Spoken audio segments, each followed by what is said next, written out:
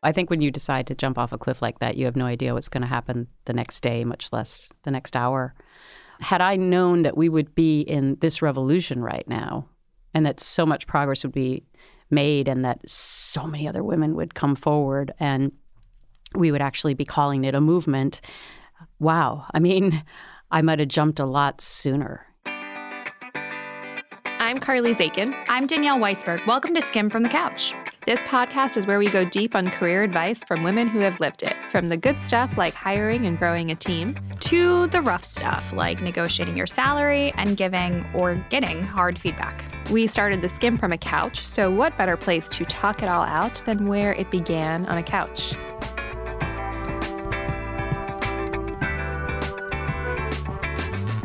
Today, Gretchen Carlson joins us on Skimmed from the Couch. As a career journalist, she's also become an advocate for equality and dignity in the workplace.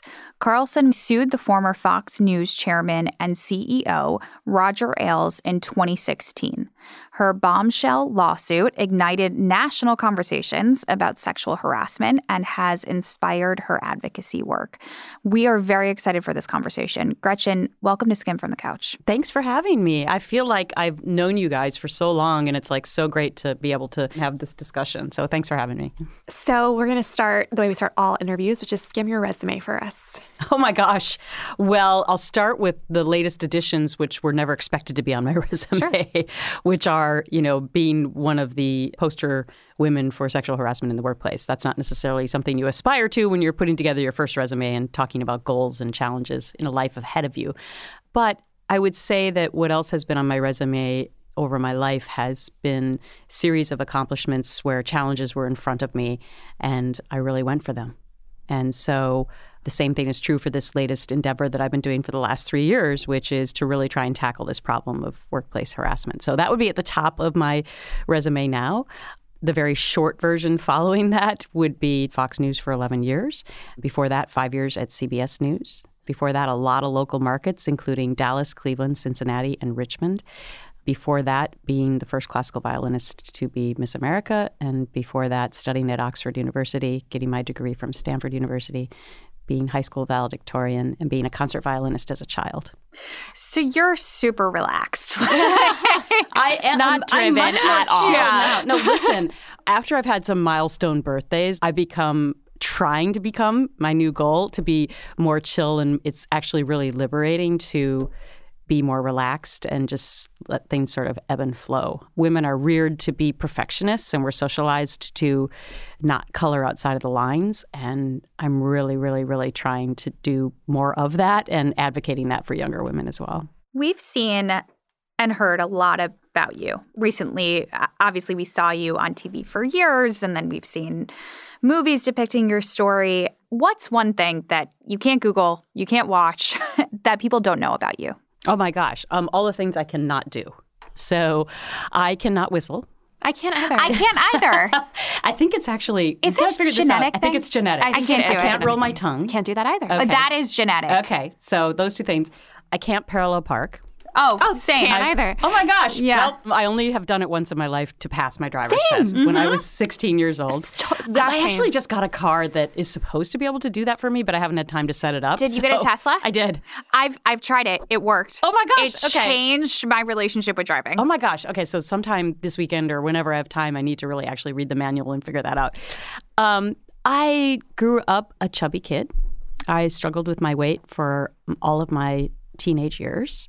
And I actually feel that that is really inspirational for young women, especially today, because there's so much more emphasis on exterior, which I always try to advocate for young people and older women too, that really it's about what's inside, and we should build our self-esteem from the inside out. People look at television personalities, and you probably get the same thing with what you do, that they think that there haven't been any struggles or that they're just perfect, and that certainly hasn't been the case with my life at all. I mean, I really feel like success is truly appreciated when you've gone through struggles and failures and overcome those hurdles. I totally agree. Want to just sort of take a step back. What was your family situation? What was your childhood like? Just kind of give us who you were before you became a person on TV? Well, I look at my family life as idyllic. Like I said, small town in Minnesota with parents who believed in me and told me every day I could be anything I wanted to be in this world. And that was just incredibly important to hear that every single day. They, of course, said with the caveat, it's going to take a lot of work.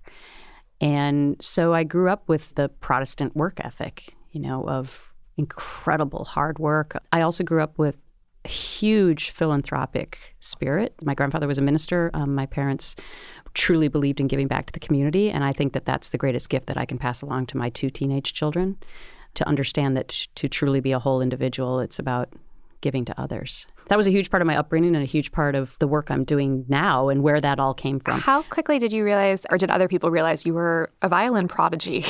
That came about as a total fluke. I actually, apparently, according to my parents, I would hear commercial sort of songs on TV and I would go and plunk them out on the piano. Wow. And my mom was like, I think we need to get her piano lessons. And then we went up the street to a piano teacher who was our neighbor. And she said, she'll never be any good at piano. Her hands are way too small.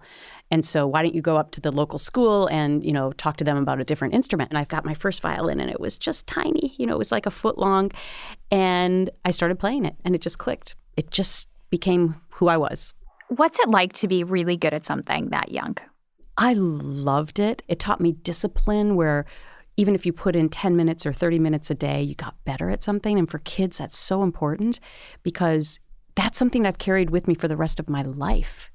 That discipline I think about every single day. It really shaped how I've approached everything else in my life. It's something nobody can take away from me. It's a talent. It's something that I have made by myself. And nobody can ever take that away. And I think that's just so crucial, especially for young people today, to be able to hone skills that they own.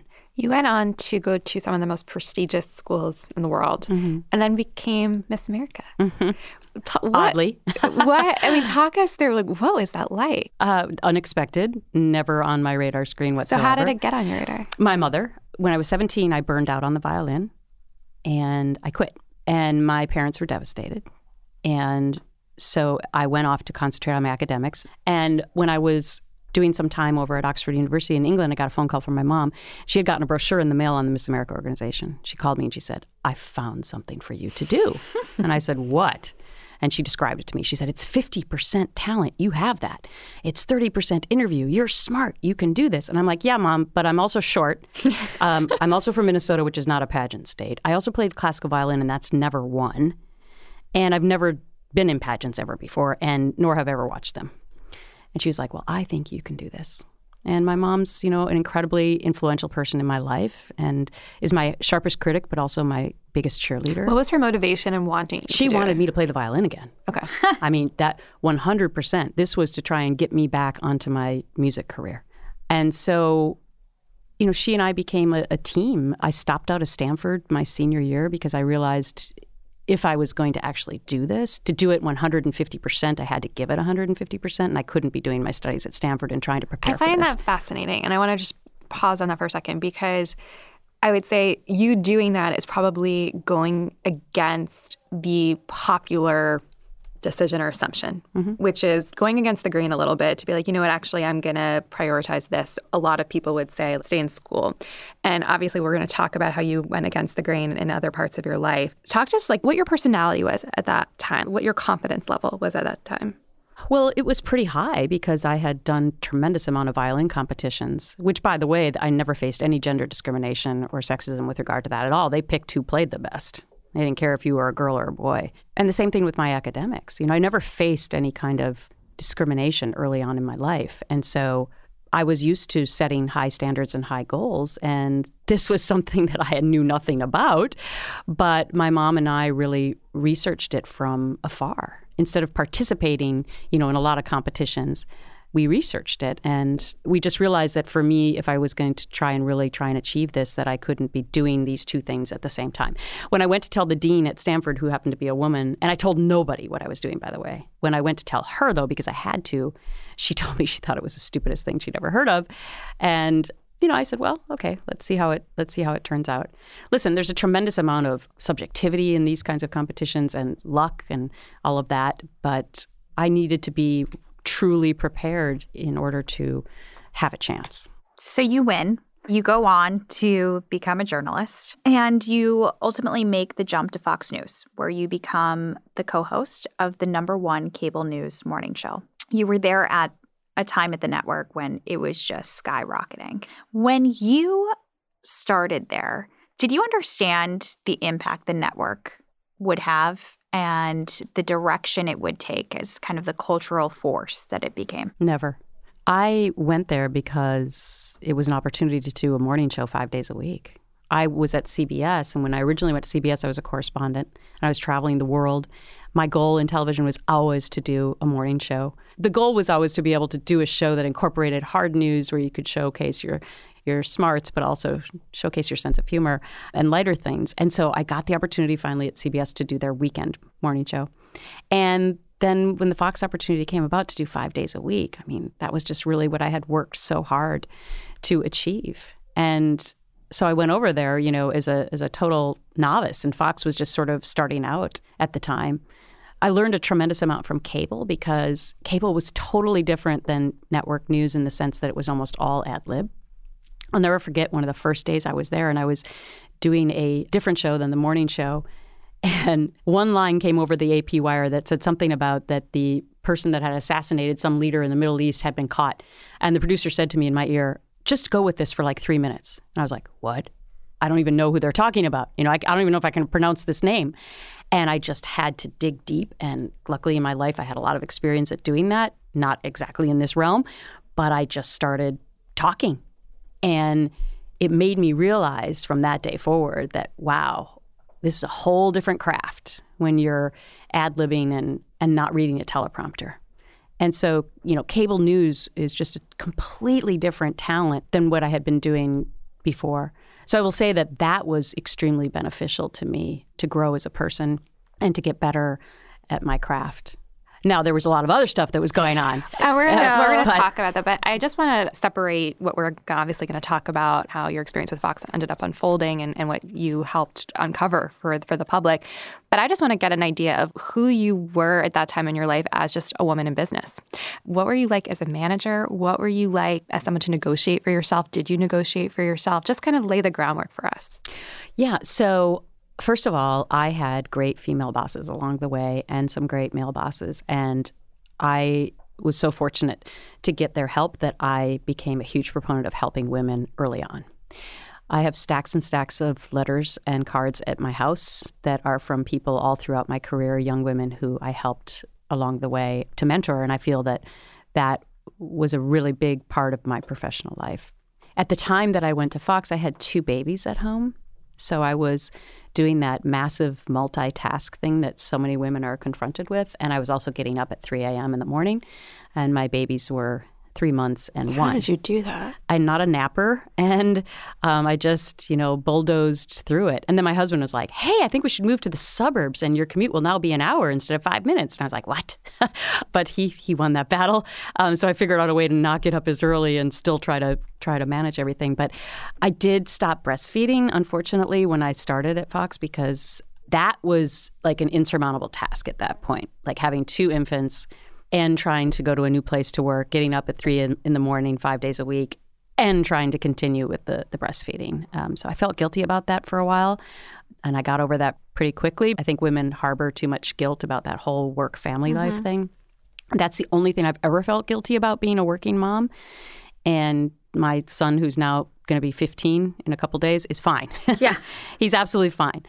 But I was straddling that, that hurdle that so many women, millions of women, go through in trying to raise kids at the same time that you're working full time. Who were your mentors when you were coming up? Oh my gosh, all the stalwart women who laid the groundwork in television news, from Diane Sawyer to Barbara Walters to Connie Chun to Katie Couric to Meredith Vieira. And what was the type of stuff you would go to them for advice on? Well, if I was lucky enough to run into them. I mean those are not people that most people have on speed dial. So No, but I would see them at different events. Once I got to the national scene, I would see them. And the very fact that they would even know who I was like, whoa, But did you have any, I'm not necessarily like household names, but did you have any mentors that you could just close the door and call and be like, I'm really stressed about this story, or like, I have a contract negotiation coming up, I'm very stressed. Like, did you have anybody that you could just confide in? So the women bosses that I had along the way, who I'm still in touch with now, they were always my sounding board. Also in television news, you typically are represented by agents. And so I would say that the agent that I was with for 20 plus years was, also somebody that I was talking to almost on a daily basis. So you asked about negotiating deals and things like that. It also helps that my husband's an agent. That does help. I'm sure. So, he and I have always been each other's first person that we go to on each of our business dealings. So he has been incredibly important to me along the way. We're going to shift gears and talk about what happened. To remind our audience, we're going to give them a quick skim. So after being fired from Fox News in 2016, Gretchen Carlson personally sued the then chairman of Fox News, Roger Ailes. In her lawsuit, Carlson claims that Ailes fired her after she refused his sexual advances. Carlson and 21st Century Fox reached a $20 million settlement, and Carlson received a public apology. Before his death in 2017, Ailes resigned from the network but denied the allegations made against him. We want to remind everyone listening that Gretchen is unable to talk about her time at Fox News because of the non-disclosure agreement, part of the settlement. Just reminding everyone as we get into this part of the conversation.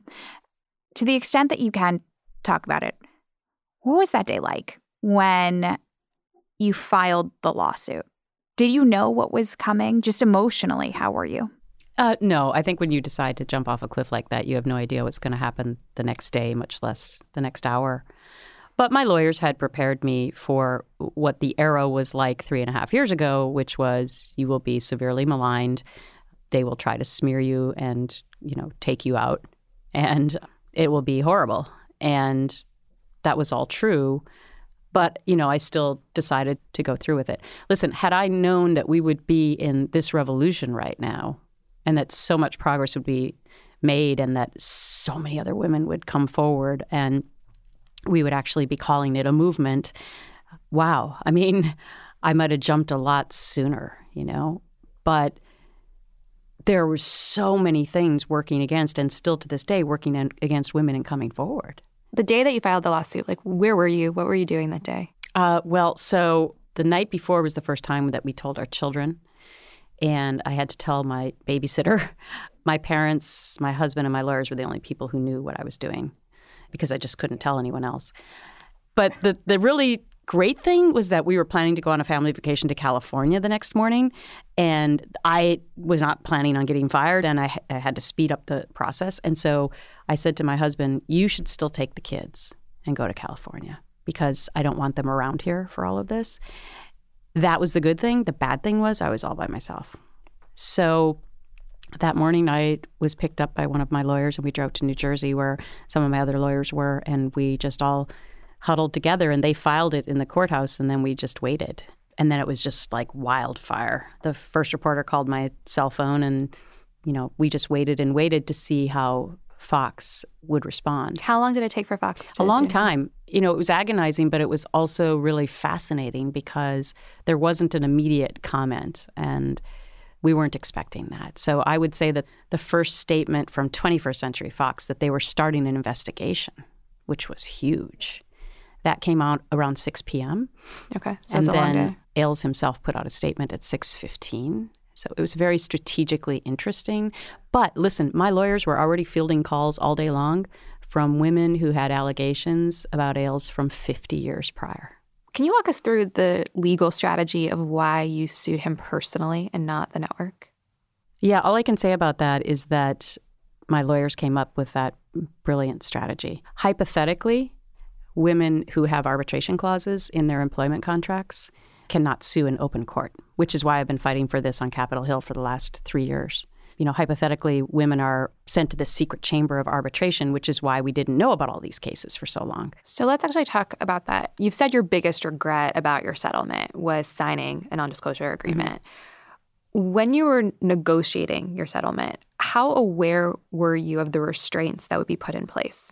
I was aware of that, but at that point in time, nobody was even thinking about the fact that you wouldn't have to sign an NDA. It was part of this process that we have used to resolve these cases, which I'm actively trying to change now. So what was paramount at the time was, oh my gosh, I'm going to get a public apology from this company. That wasn't happening. I mean, that was incredibly progressive. And by the way, that's all that women want. Of all the women who've reached out to me by the thousands, all they want is that apology, because it lets them know, and lets the world know for that matter, that what they were saying happened. So that's what the focus was really on. Had I known that my case would help to spark a cultural revolution. Just for our listeners, this was before the Harvey Weinstein scandal broke. 15 months before, yes. So this really was sort of the first thing that kind of sparked this wave. For our listeners who might be making difficult decisions on their own or in a workplace environment that is not one of dignity, walk us through what your decision-making was to come forward and how you use your support network to get to that decision. This is not a decision that you make in one day. Building courage is a process. It's a life experience, actually. And I hearkened back to being a gutsy little girl, actually, on many occasions. It was important for me to get my parents on my side, even though, I'm an adult and I make my own decisions. I don't know if you can answer this, so forgive me if you can't. But had you confided in your mom the whole time? Yes. Did you have to try to get them on your side? Well, I grew up in Minnesota, where it's Minnesota nice. People don't really actively sue people all the time. So I think there was sort of that mindset. Even within my own family, we were sort of dealing with cultural stereotypes, myself included. We rear women to just keep working harder because, finally they'll appreciate how smart you are, right? And they'll stop treating you that way. That's how I was socialized. So I just kept working harder and harder and harder, as opposed to really saying, okay, enough is enough. So yes, it wasn't going to change my ultimate decision probably if my parents weren't on my side, but I distinctly remember the night that they called me and told me that they were. And it was an incredibly emotional phone conversation. And it was months before I made the decision. And so I just say that I'm still blessed to have them in my life. And no matter how old you are, getting your parents' stamp of approval, especially with something like this, it was just really, really, important. But it was a period of time, a long period of time, that I was planning and assessing. I think what sped up the process was when I was fired. That was surprising. And so then we just had to act quicker. It's great hearing about the support that you had from your family. On the flip side, a lot of the people that you knew and you worked with publicly attacked you. Mm-hmm. Some sided with Roger Ailes, some called you a liar. How'd you deal with that? I was prepared for that. It still stung like hell, especially the women who came out against me, who were my friends and who I admired. But I knew it was going to happen. And so I tried to not focus on that. I mean, I think it's similar to when people tell you not to focus on trolls on Twitter, right? I just had to keep my eye going straight forward and really look out for my children, which was my paramount concern. I think we've really improved as a society as far as maligning women now. I mean, when you think about the great strides that have happened in the last 3 years, we're actually believing women. We're not maligning them as much when they come forward. I mean, that's huge. Perpetrators are actually being held accountable. They're being fired. They're having to issue apologies right away. These are things that were not happening at all when I brought my case forward. So I do think we've made great strides. And I try on a daily basis to not focus on the negatives and who wronged me. Some of those people have tried to come back to me since that time to apologize. And, that's fine. But I'm probably not going to publicly say, oh, let's be friends again. I really found out who my friends were.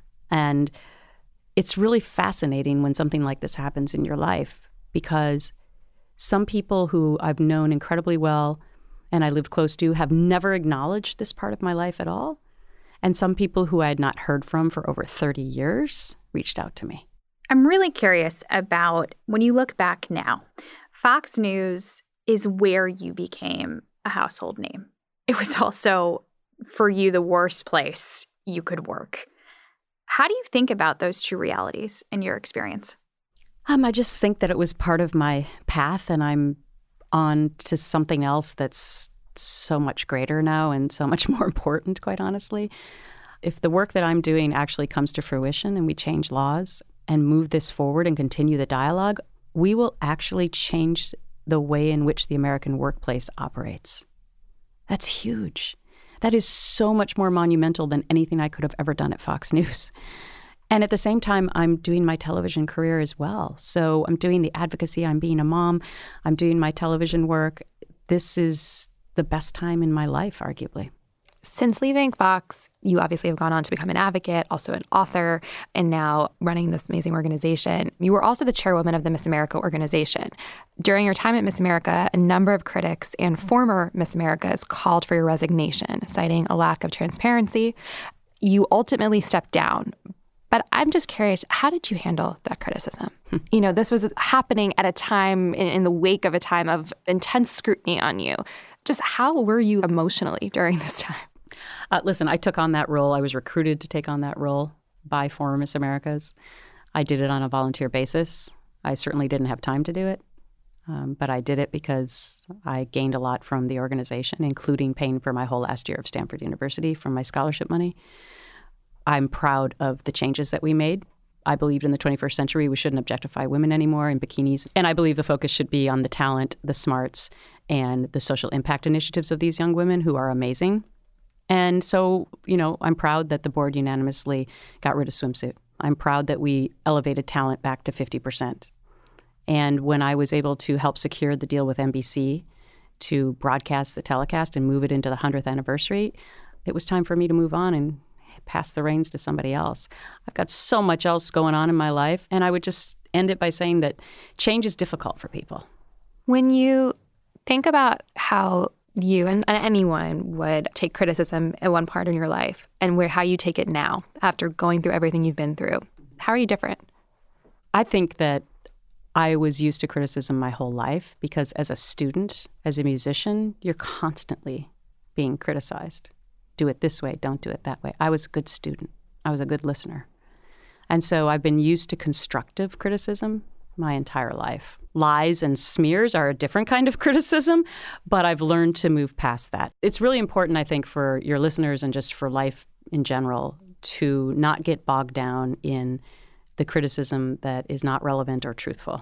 We all need to have constructive criticism in our lives to make us better people, but it didn't behoove me at the time to go line by line and say, that's a lie, that's a lie, that's a lie. It just didn't. Again, I had my eye on the prize, just moving forward and trying to make the organization relevant for the 21st century. What I think is fascinating is hearing you talk is that you were a student, but clearly in the last few years, you became your own teacher, and you've charted your own path. And I want to talk a little bit about Lift Our Voices, which is your new organization that you co-founded.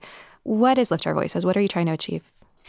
Lift Our Voices is a nonprofit organization that hopes to end arbitration clauses in employment contracts that keep the issue of harassment and other toxic work environments secret, and also eradicate non-disclosure agreements, or NDAs. These are the two ways in which we have been able to allow perpetrators to continue harassing people for the last 30 years. And Lift Our Voices came about organically when NBC announced that they were going to purportedly let women out of their NDAs there in the fall of 2019. A group of us at Fox News got together that night on the phone, and we were like, okay, we're going to demand that Fox News let us out of our NDAs. And so we've sent those letters. We have not heard back. And then a couple of weeks later, we were like, we should really form an organization as an umbrella, to help all of these other women. 1/3 of the American workforce signs NDAs. 60 million Americans are forced into signing arbitration clauses in their employment contracts. And the scary thing is most people don't even know it. So when you start a new job, you sign off on these things, not thinking you're going to get into a dispute at work. I know I didn't. And then you find yourself in a dispute and you're like, well, crap. I got to go to arbitration, not in open court, and I signed this NDA so I can never tell anyone what happened to me. We believe that in 2020, women and men should not be muzzled. So the mission of Lift Our Voices is to unmuzzle America. And we believe that when we accomplish these two things in eradicating arbitration and NDAs, that we will change the landscape of the American workplace for women. And I'm not underselling that. I mean, this is massive, massive change that will forever change the landscape for women, because women who come forward and say, I'm being discriminated against or I'm being harassed, will actually be celebrated. They won't be forced into settlement, NDA, bye-bye, you never work again, right? That's what we need to change. We need to change the way we've looked at this issue and the way that we've resolved this issue. Thinking about our audience listening right now, what are your key recommendations actually going through it? Because I think a lot of the advice out there, a lot of what is missing is tactical. Mm-hmm. Like if you're in this experience, how do you know how to start to get yourself out of it? It's a great question because you have to be practical, and it's why I wrote my book, Be Fierce. First of all, because all these women started reaching out to me and I wanted to share their stories. But chapter 4 is my playbook, and there are 12 points there of everything you need to do if you're experiencing this right now. I'll just highlight a couple of them. The first thing is you have to get outside legal advice as soon as you can, because you have to know, do I have an arbitration clause, or do I have a chance to do this in an open jury? What are my legal rights? Have I passed the statute of limitations? So it's crucial. The National Women's Law Center will take a lot of those calls gratis and not charge you to do that. You can also go to betterbrave.org, and they will help align you with a lawyer. I also help align tons of people on a daily basis with lawyers that I know all across the country. So that's the first thing. The second thing is document. Even though we've gotten better in believing women, there's that thing, he said, she said, and you got to have evidence. In some cases, I've heard that people have tape recorded and, write a journal. And then I would just add that the third most important thing is to tell somebody else. You need to have witnesses.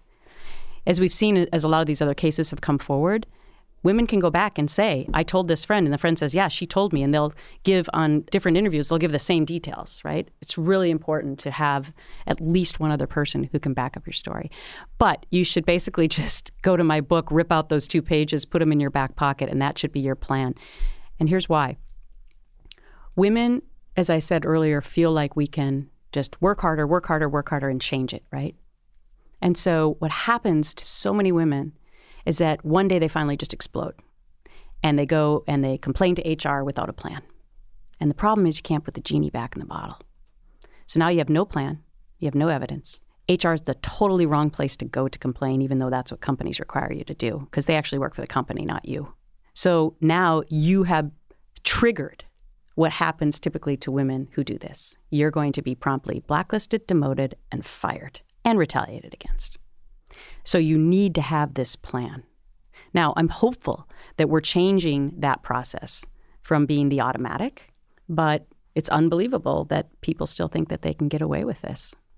Thank you for sharing your story and your tips. I want to move into a more lighthearted way to end this episode with our famous lightning round.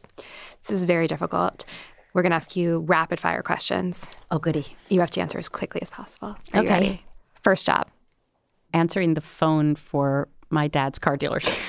Worst job. Oh my gosh, being a waitress. I was so bad. I was going to say, this could be a hard one to I don't know if you can actually legally say what your worst job is. I was a horrible waitress as well. Yeah. Can you skim your nighttime routine? Well, the one that I really hope to have is that I have a glass of wine and that I spend time watching television shows that are just mind-numbing for me and don't make me have to focus on the bigger problems of the day that I'm battling. So I love some reality TV shows, maybe Housewives or something like that. I stay up to date on New York and on Orange County. That's a good one. Yeah, and on Beverly Hills. Yes. Excellent choices. Good job. I caught up with Jersey. But I also have to say, Fleabag. Fleabag is so good. Like, I wish there was more than 2 seasons. I know. When I found out there was only 2 seasons, I was like, what? And I also love Marvelous Mrs. Maisel. I mean, there's a lot of other shows that I just love to relax with. When is the last time you negotiated for yourself?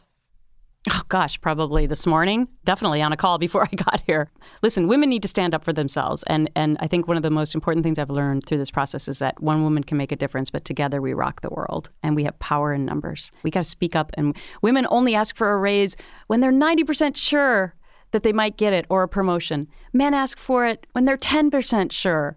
We have to change that. The more women decide to speak up, the more that we create change for us. A lot of famous women have played you recently in movies.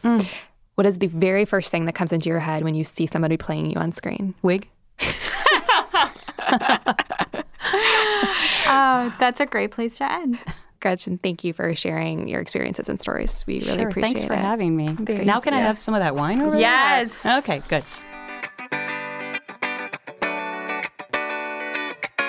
Thanks for hanging out with us. Join us next week for another episode of Skim from the Couch. And if you can't wait until then, subscribe to our daily email newsletter that gives you all the important news and information you need to start your day. Sign up at theskim.com. That's the SKIMM.com. 2 M's for a little something extra.